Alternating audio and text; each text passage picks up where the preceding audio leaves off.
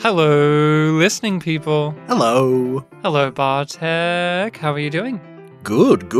Thank you for elongating the E's, Ryan. There's no E in my name. So, I am doing very well. I'm back here with you. We took an unexpected little break. We were busy living lives and also tracking down a copy of the movie. But we're here to talk about something on our podcast, movies to be specific, specifically one movie each time we do a discussion. And we have a cycle of recommendation here on our series Pictures Powwow, where the recommendation cycle goes, you recommend something, then me the next week, and then the week after that, the listening people. That's right, you people listening right now, you can recommend us movies. We put it on the list, and then eventually we get around to covering them. And it is that time, the listening people's recommendation. Last time we were here, we had a guest, and they said to us, hey, I want you guys to do this movie. I'm sure you haven't seen it. I had a look, and guess what? They were right. I couldn't believe it. This hasn't been on our podcast before. What movie are we talking about, Bartek? Yes, this evasive Hungarian film is the 1981 animated film Son of the White Mare.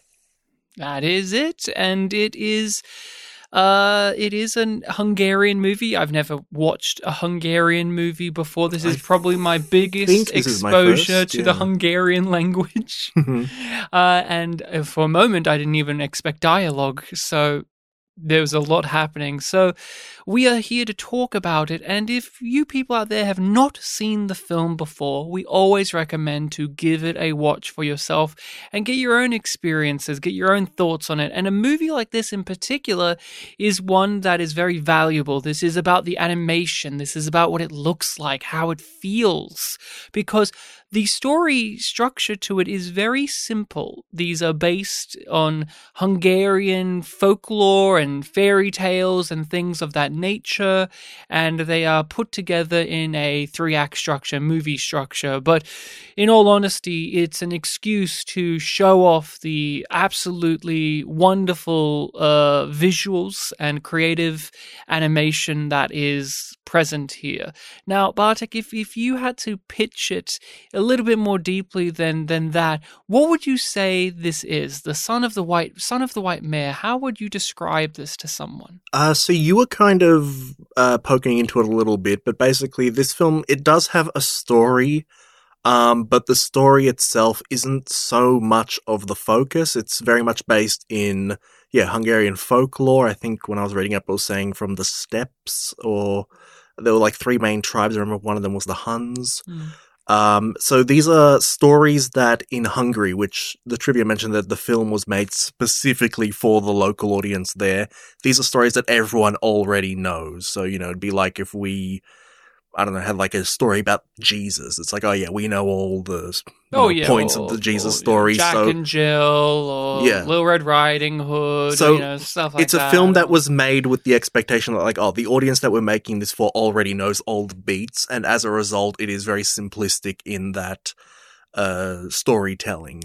The characters don't develop as much, so it's really more about the, like you were saying, visual storytelling, the sort of folklore logic. The morality that is being dispensed, because a lot of those stories are moral plays. Like, here's a little lesson that we're wanting to bestow upon you. Here's an idea that you learn at a young age. The basic gist of the story is a young man who was raised by a white horse, grows up, becomes very strong, meets 2 friends who are equally, maybe slightly less strong than him, and they go on a quest to defeat 3 multi-headed dragons that are in the underworld and have taken over these castles, and to save the princesses of the castles. And then eventually restore the kingdom. Yeah, and they don't face, they face,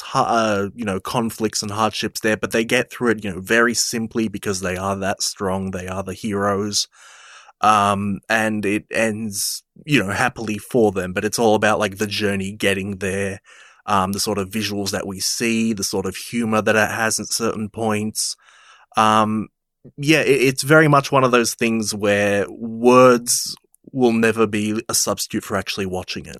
Yes, we actually covered an animated film recently on the podcast that you recommended. That was from the Soviet Union, which was an adaptation of Treasure Island. Now, Treasure Island is a more contemporary story, but it also has that universal understanding from many cultures. Whether you have even read it or seen an adaptation, you know of Treasure Island and how that story goes. And so when we watch that movie, it's not necessarily talking about the story beats or the character moments. That's just simplicity in terms of adaptation. They did the things, but it's about how they did them through the medium that they did them. So with stuff like A Christmas Carol or Treasure Island, we've seen that done a million times over, but it depends how they are adapting it. Obviously, in that case, it was interesting to see a Soviet Union production of a story like that, but also with that hyper-specific animation style.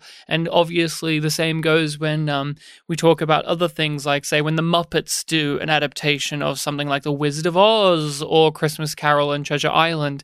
You're not there necessarily for the story beats because they are tried and true, and we in the West, and like we in the English-speaking world, know those so well, even if you haven't seen the original. It's about how they do it, and that's definitely what this has, because going into it, I had no clue really what to expect. I knew it was animated. I knew it was about these folk tales because our guest brought it up last week. And I had a suspicion that this is going to be in the vein of something like Pink Floyd's The Wall when it came to its animation, where its animation is so vibrant and visual and metaphorical rather than telling something, compelling in terms of like your traditional narrative. You just look at how they draw these things and you get the meaning from that. So that's what I expected going in, and it definitely drew me in like that. There's a good few minutes at the beginning where it's just no dialogue. The first 10 minutes, yeah. Animation, and I thought, okay, we're not going to have dialogue, and I was totally fine with no words. I was thinking about you there. I was like, I wonder how Bartek's going to feel about this. But and then they eventually did get to dialogue and having actors, and it was all, I enjoyed all of those performances. I thought they were very fun, especially the gnome character. His voice was very good. But overall, I had a very warm and positive experience with the film. What about you? So I didn't remember too much of what Sean told us last time when we had him on. I remember that it was an animated Hungarian film, and I downloaded a copy of it last night just to, have it easily ready for me when I was going to watch it. And my download didn't mention anything about subtitles, so I actually had to skim through it a little bit last night just to make sure that, there were subtitles already there.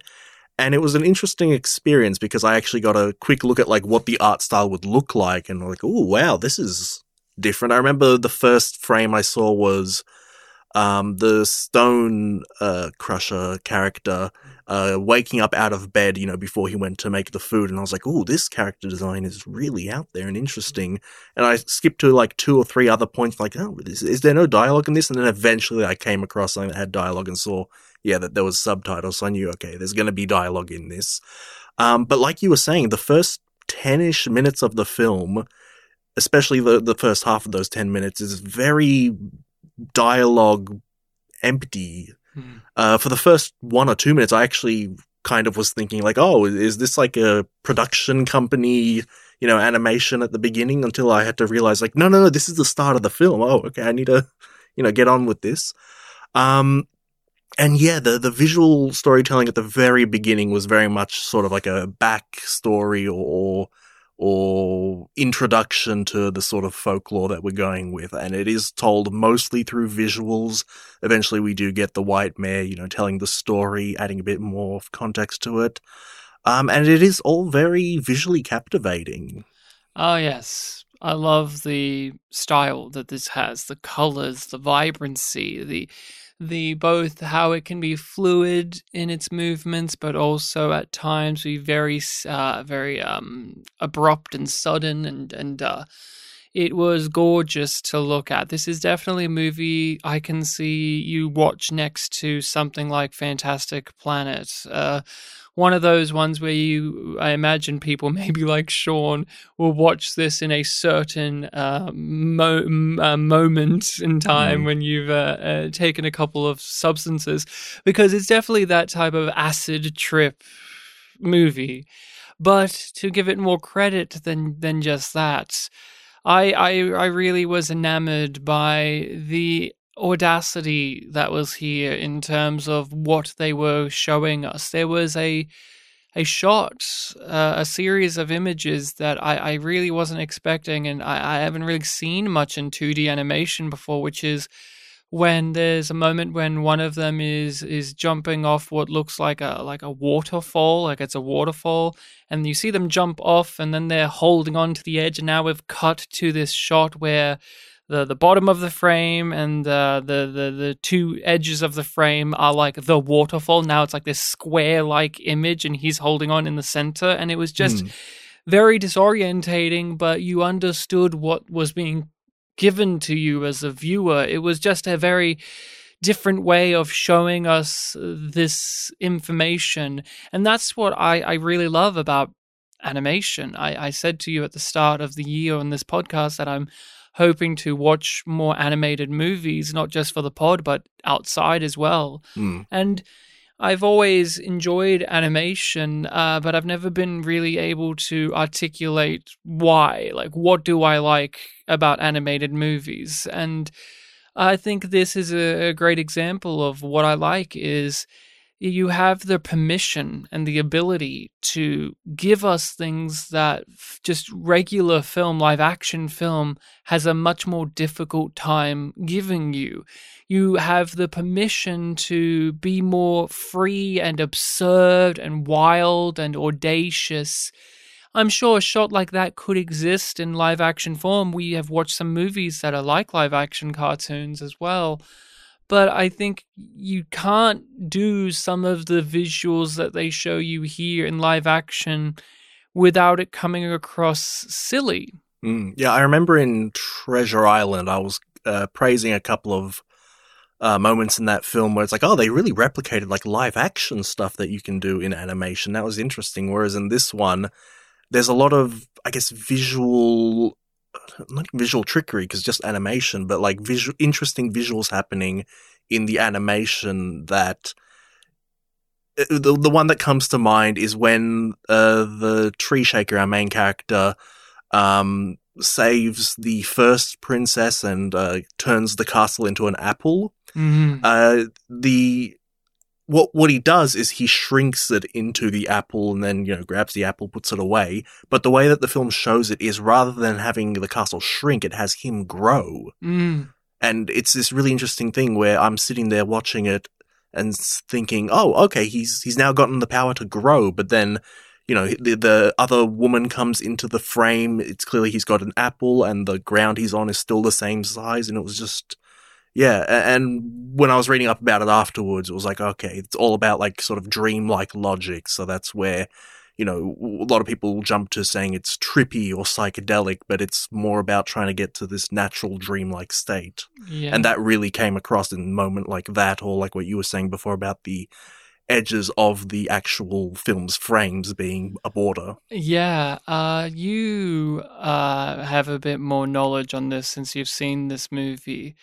But I thought about it a lot during it for some reason. I thought you were talking about this movie, right? No, a movie that I'm about to bring up. Yeah. And this is an example of something in live action where maybe an animated version of it would have worked better.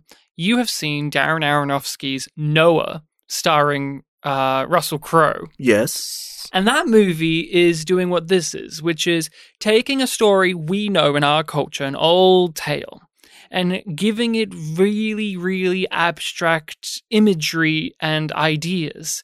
But it's done with like the big blockbuster live action CG rock monsters and stuff like that. And I was thinking about that during this movie, about how if something like that was animated like this, or just in animated form, and it was told as weirdly and as dreamlike as the actual film that you saw in the cinema, I think it would have been given a lot more critical acclaim and praise by most people. Because again, I think with something like this, or from like we see this movie here, this is in the early 80s and in Hungary, but not just where it was and when it was made, but we see even now with something like Japanese animation, as well as what people are doing over in Ireland right now. There's a bunch of Irish animated movies that are taking folk tales and making them into movies, like with Song of the Sea and Wolf Walkers most recently.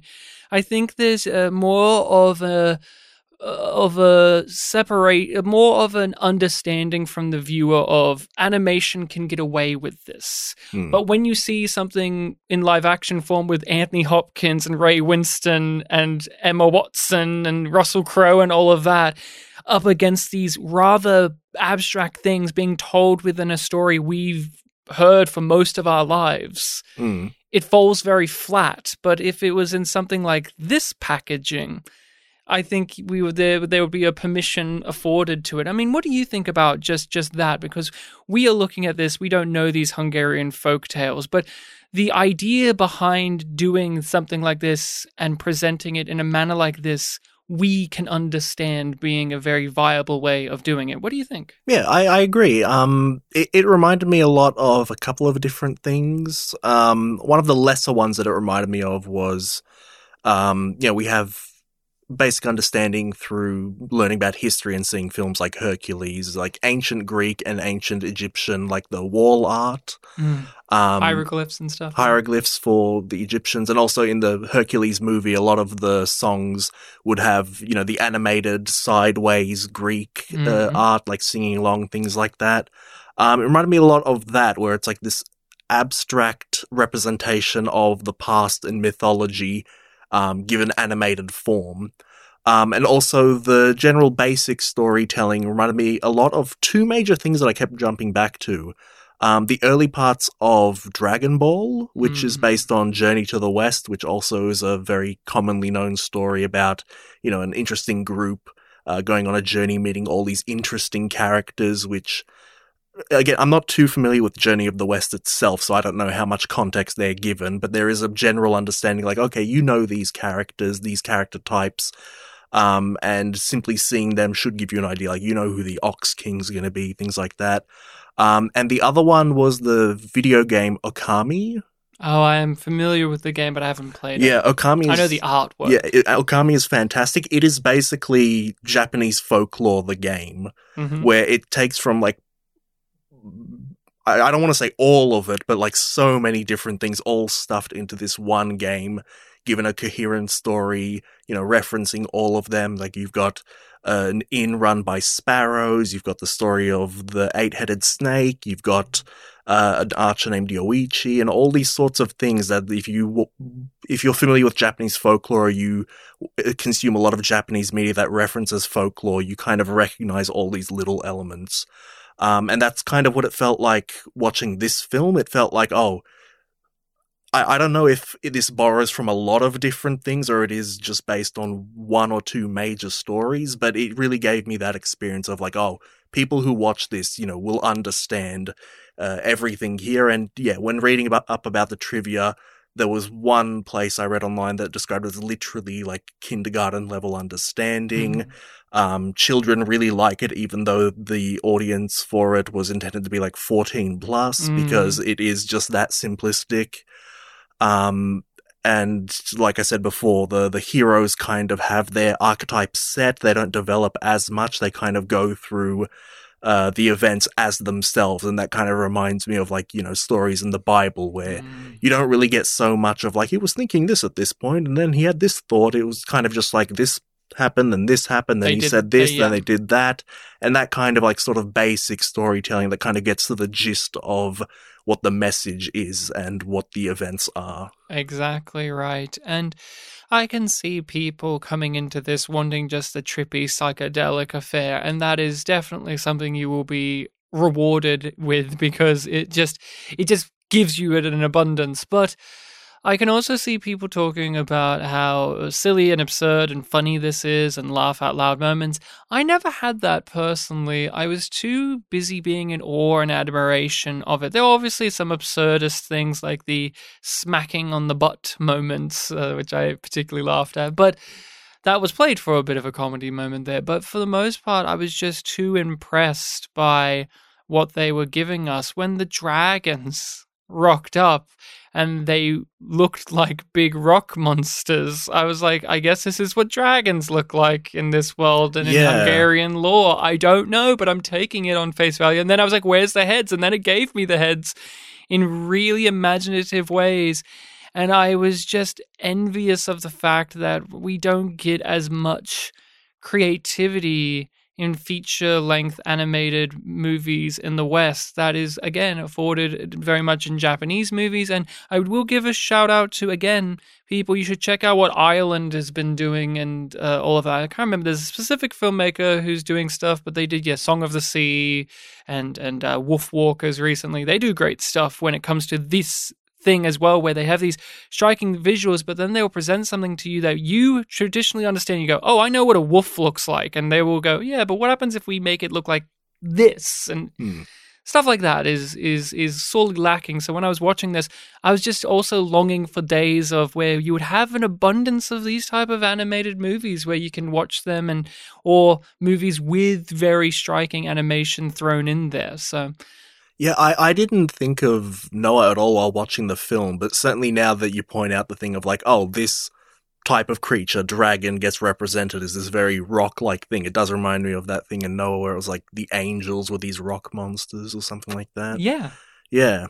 I like that too about this film. It's like it took this basic idea of a dragon being like, the strongest of the beasts.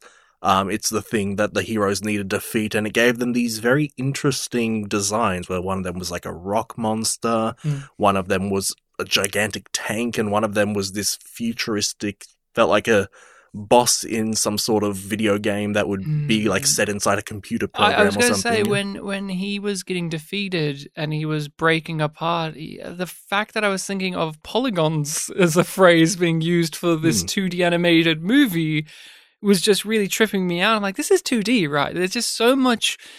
At many moments, it very much comes across like you mentioned, like a version of like something you could see drawn on the walls of a building, or carved on a tree, or something like that. Mural. Yeah, a mural of some sort. And then other moments like beautiful 2D animation. And then there are points where they just manage to make it wrap around and really tactile and like you could sink your fingers into it and really feel the water and the lightning and that and the cloud effect. Oh my God, I was like, this really feels like... There's a lot of cloudy, snowy, like beady, like and it got to the point where there were moments like the final dragon getting defeated where it was like, is this a 3D animated moment? No, it can't be. It can't be. Not for this period of time. At least I don't think so. But you got to applaud the movie for just doing it.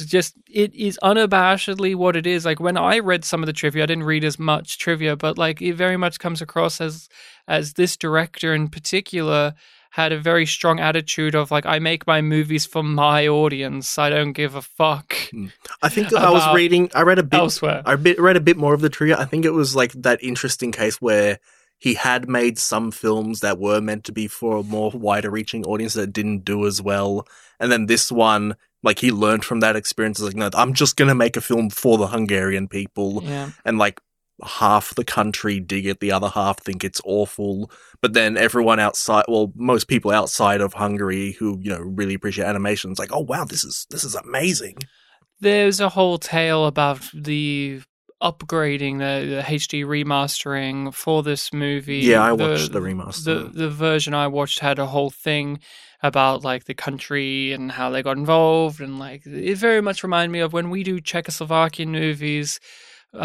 Most of them do have a thing stating at the very beginning, like, this is very important to the country, this is a part of some, film registry or something, archiving, and so... We mentioned that in Adela. Yeah, and so money has been put to this so that we can restore it and make sure it's in the best condition possible, and that's happened with this movie, and I do believe the director was involved in this process, but I think he passed away right before things could get released, if I'm not mistaken, if I'm not thinking of somebody else. I think I read that he passed away a week before they put the remaster on Blu-ray. There you go. When it was, being pumped out there. I think he may have seen it on some screenings or whatever. There was a lot of trivia about how, because this was remastered in like 2019, and around the time they were putting it in cinemas, like COVID started happening, so it didn't get seen as much in cinemas. And then sometime later, I think 2021, they put it out on Blu-ray. He passed away a week later. And I think there was also some other trivia point about how before it got put out on Blu-ray, most people in Hungary were just more familiar with the non-remastered versions. Yeah, but to the film itself, I really liked how underneath all of the silliness that's there's the thing that we often get with older folk tales. There's a darkness. They're not willing to they're not shying away from tragedy and death. And so when the white mare is dying in the movie, it's really upsetting when they're animated and she's withering away. It's a lot to take in, and they have many moments like that sprinkled throughout the entire thing, and that's something that will linger with me. Obviously, there'll be absurd imagery like the gnome and his beard and everything that will stick with me. But a lot of those moments that they aren't afraid, like they're going to just stick with you and say no. Even if this is made, like I can see why he says it was made for older children, because there are some frightening and intense moments sprinkled throughout it. It's not always there, but it always comes back up. There's always a moment where you feel comfortable with the movie as this fun romp about these three doofuses trying to go to the underworld and save the ladies, but then something will come along that's just a little bit nightmarish. Not too much, but enough. The point you made about how the white mare dying is a sad point in the film, I agree with that. I find it interesting that because, we mentioned the story is very simplistic, our main character very quickly shifts gears into, okay, time for adventure, and he goes from, being sad and mourning her death to, leaving and going on an adventure within like 30 seconds. I found it interesting that it didn't really feel like it undermined the moment. No. There's a level of segmentation throughout the movie, like that was a segment, now it's over, now we go to this new one.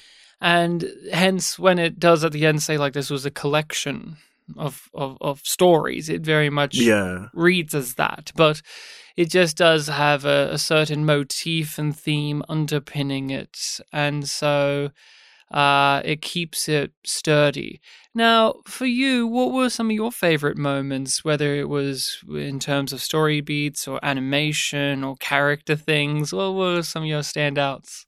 There are a couple, but one that really sticks out to me was I can't remember their name, but it was when our main character was still a child. It was the grandfathery wind spirit that told him, for 7 years, and it ended up being 14, have your mother nurse you and to make you stronger.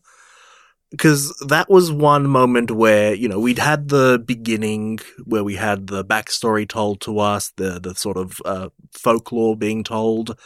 And now we are in this moment of the film where, okay, we're in the present. We're seeing actual events unfold. And the only thing we have so far is our white mare character and our main character who is still a child. So there is this sort of expectation or understanding like, okay, even though the animation gives us a very dreamlike quality, we're kind of being grounded in reality. And then he goes and meets this not yet established windy spirit kind of character who has a very breathy vocal delivery that I'm still thinking about it right now. It really just captured my attention. And it tells you like sort of what you're going to be in for when you're in the present actual reality of the film.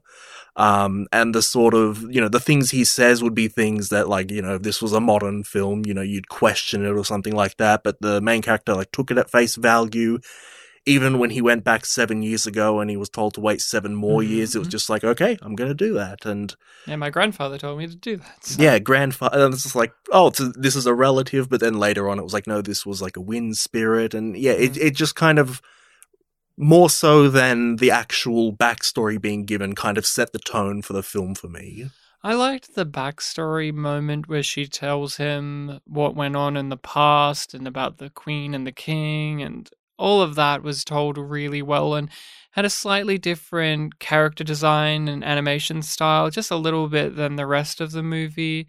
And yeah, you're right. I looked at it more as how they were trapped in this Garden of Eden-like location, the Mare and the child, and the kid is trying to break free of it, rip the tree out of the ground, and once that starts to happen, like once the prison that they're put in, or this little oasis, once they start to touch at the edges of that, the real world or the world around them starts to bleed through, try to motivate them to come out and get, okay, I can see that. Into the adventure, the call to adventure.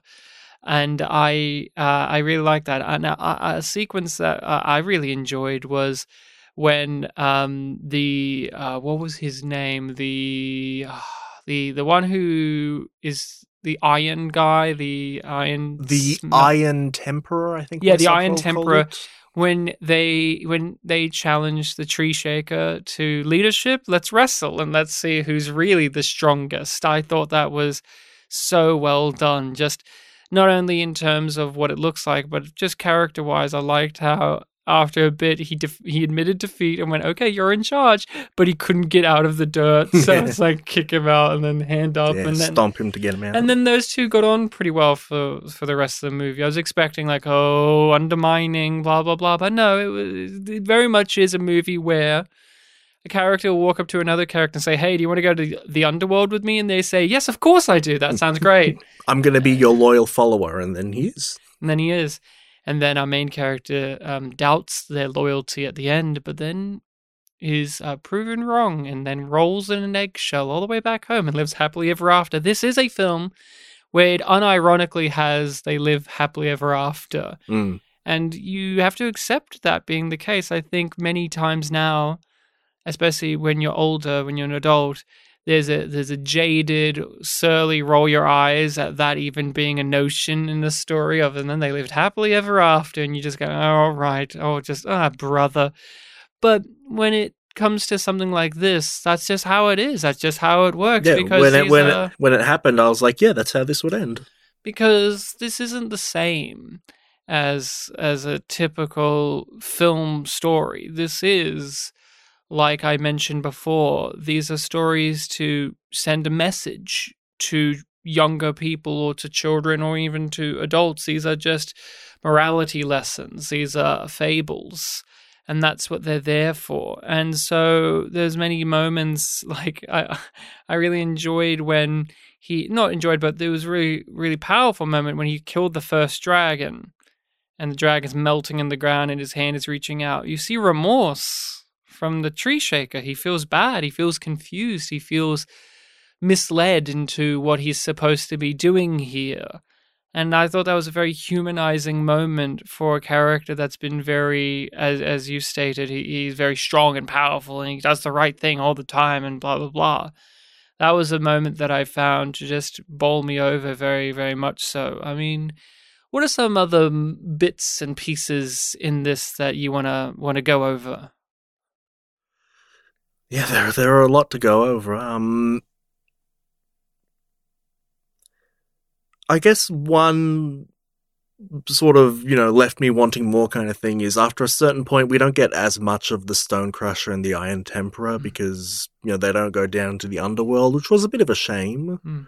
I suppose that's the nature of, playing the story straight. Maybe they didn't in the original story, but yeah, it was a bit of a shame because we did establish this kind of 3-man dynamic where we've even got like a power levels of each one sort of set where it's like Tree Shaker's the strongest, Stone Crusher's the least strong. And yeah, especially with the Stone Crusher, I felt like he didn't really get like the moment Because, yeah, he was the one at the bottom. He was the one that stood out as being sort of, the tired, easygoing one. And, the animation and his appearance was really striking and kind of fit into that character. Like he was depicted as kind of wearing pants, and they were like kind of baggy and comfortable. Like you always got the sense that he was tired. Whereas the other characters would stand up straight and really show off their physique. He was a bit more crouched and loose, and it was really fun to look at. And we do have a lot of like rule of threes going on here, where there's the three of them, 3 encounters with the gnome and how they deal with it, or the fact that it goes the same for 2, different 3 from dragons, the 3 dragons, 3 princesses, and it kind of feels like if you bring up all these rule of threes, you'd think like, okay, each one of them's going to go to a different castle, and I'm the fool for this, but like the lighting of the second castle kind of made the main character look a little bit like the Iron Temperor. So I actually did think while watching it, like, oh yes, the Iron Temperor is the one fighting against the tank. And then when the Tree Shaker was fighting against the third one, I'm like, oh no, that was him. Yep. So yeah, I felt like a bit of a fool there, but yeah, it did leave me wanting a little bit more of them, which in a way is a good thing. Yeah, I felt like they would have been a lovely presence down in the underworld, but I mean, it makes sense why they're not there. But it's a shame nonetheless. You want more of them, especially in relation to having fought this gnome character being the thing that really took up most of the movie when it came to them. And the gnome goes down there, so it's that thing of you kind of wish if anyone could go down there, it's them. The gnome stuff is my favorite stuff in them. I mean, that's just great. You gotta love the gnome and how he operates and how he tricks them and just how he gets in there and eats all the food. Nom, nom, nom, nom, nom. Off their bellies, Ryan. Off their bellies. He makes sure to do that just because he's a dick. A little dick, apparently. Yes, and then, oh my god, there was that one dragon, the first one had testicles. Yes. That was amusing. And when he jumped into fear, they also moved apart. That was amusing. But I really like the gnome. He was great. I like how the tree shaker just stuck him into the was it the tree they were in or mountainside or whatever. He just torn open a bit, threw his beard in there and then sealed it up, and then he was becoming this almost like lightning presence to try and get out of there. That was really well done. And yes, cutting off his beard and then he's begging for his beard back. Please, please. That's my power. It's my power. Well, it'll grow back. Yes, but I need it now. And then they make a sword out of it and it takes ages. Yeah, and then when he's, sort of like the little sidekick in the underworld, he has this interesting way of like blending into the tree shaker's top. Yeah, into his shoulder pads. Yeah, that was really cool. Very kind of shadowy kind of thing going on. Yeah, but overall, this was a winner for me. I would definitely watch this again with people as well. I just watched this on my own. But this has got me excited to check out more films by this director and creator. Yankovic, I think his name was. And this is my first exposure to Hungarian stuff that I'm aware of. I think the same. Probably the longest. This is probably the most I've ever been exposed to the language. I was going to ask you, did anything from the Hungarian language bleed, or is it just too distant? Hungarian isn't a Slavic language, so no, not really. But I did read in the trivia that apparently the dialect is very kind of rural and farmery, and a lot of people familiar with Hungarian would find that kind of amusing. Fair enough. Yeah. Anything else you want to talk about when it comes to Son of the White Mare? Nay. Or are you going to give me a whinny as a yes? Oh, okay. Let's see, because there's, just trying to replay all the segments, because, every segment of the film did feel distinct. Like, here's the part with the growing up with the mare, meeting the friends, trying to go into the underworld. That was another thing with 3 attempts. All 3 attempted to go down. Did you ever watch Labyrinth, the film Labyrinth with David Bowie? No, I haven't. Reminded me of that, where she is going down this pit, like this tunnel down, and it's filled with nothing but weird hands grabbing and clawing at her and lifting her and throwing her and dropping her and all of that. It reminded me of that. And I wouldn't be surprised if that's just an image that's just in, the world, and that's just been something that's been used in stories. Reminds me of the eels from Crash 3. Sure. Sure. Yeah, that was also a really good moment where, a really creepy one too, because when the tree shaker goes down, like, he doesn't encounter anything, but the others did. So it's like, ooh, what was going on there? Yeah. I liked the callback to what the mother said as well about like the 17 devils or whatever poking your eyes or whatever, and how one of them, which one was it? Was it the Stone Crusher guy? When he went down, he screamed about that. It's like, oh my god, this many blah. I'm like, yes, it's a callback. Yeah, they mentioned that. Yeah, and the Iron Temperer was just blindly, fighting back, and you didn't really get a sense of what he was fighting against. Just hands. Yeah, I also really like the effect of when Tree Shaker successfully went down the hole, how gravity just went upside down. That kind of reminded me of A Town Called Panic. Yeah, and how that movie worked. I was almost expecting him to pull the others up. Yeah, and then there was that moment at the end when all the rope fell down, and it was very hard. And then it was hard to tell what was going on there. And then it eventually became clear. Oh, it's rope, and he thinks he's been left down there. And the earth closed up like a zipper.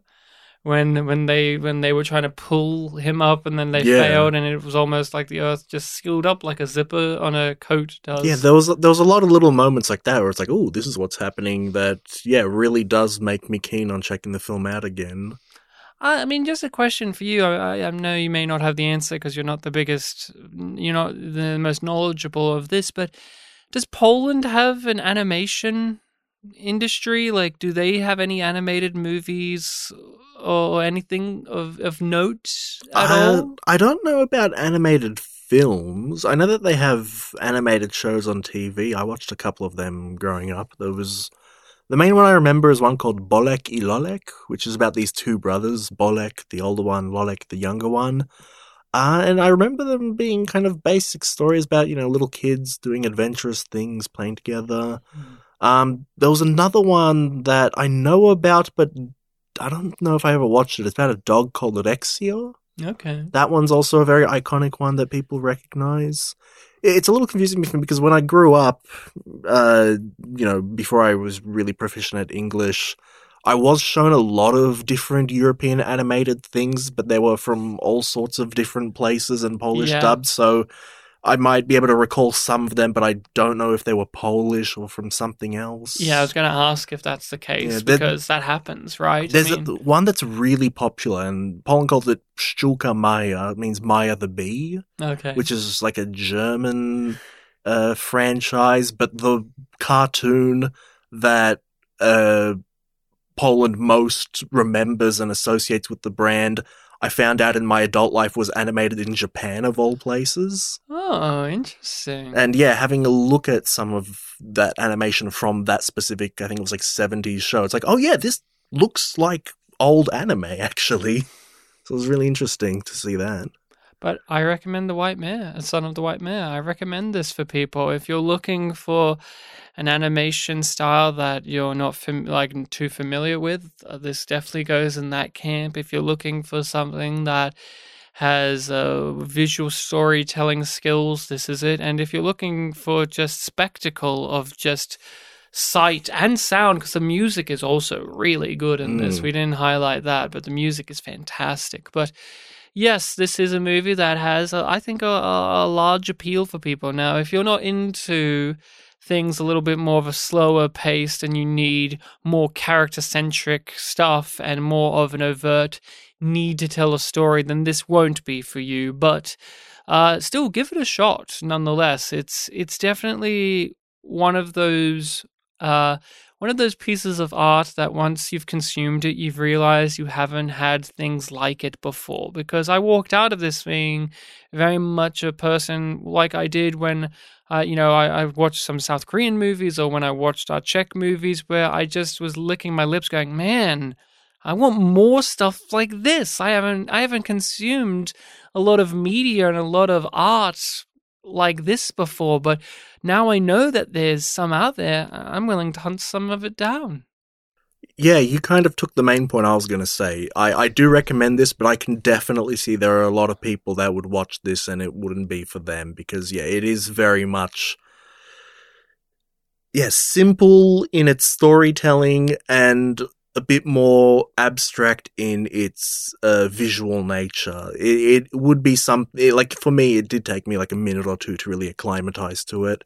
And definitely reading up some of the reception that this got in Hungary from the people that didn't like it, I can definitely see that still applying for people these days. Like, even the director, apparently it took him many decades to finally appreciate it himself properly. The biggest thing he said about it for the most part was like, oh, I'm just glad I got it done. But yeah, before he passed away, I think it said that he appreciated this the most of all his films, even though some of them were a bit more generally appreciated more. To wrap out, we should mention that this has a very good walking animation. We did that Treasure Island movie from the Soviet Union because a meme was formed about the very expressive and unique walking animations of three characters side by side. And I thought this had one like that when it's just of the tree shaker, but the way he would walk, they even wrap out the movie with the credits with him kind of walking and all of that. And I just really liked it. That was just one of those details where I didn't find this in the notes, but I know that Disney did this and a few other animators do this too. But they film people or they watch people, like they hire actors or whatever. There you go. Like with that Treasure Island movie, they did that where they hired actors and used them as points of comparison to draw from.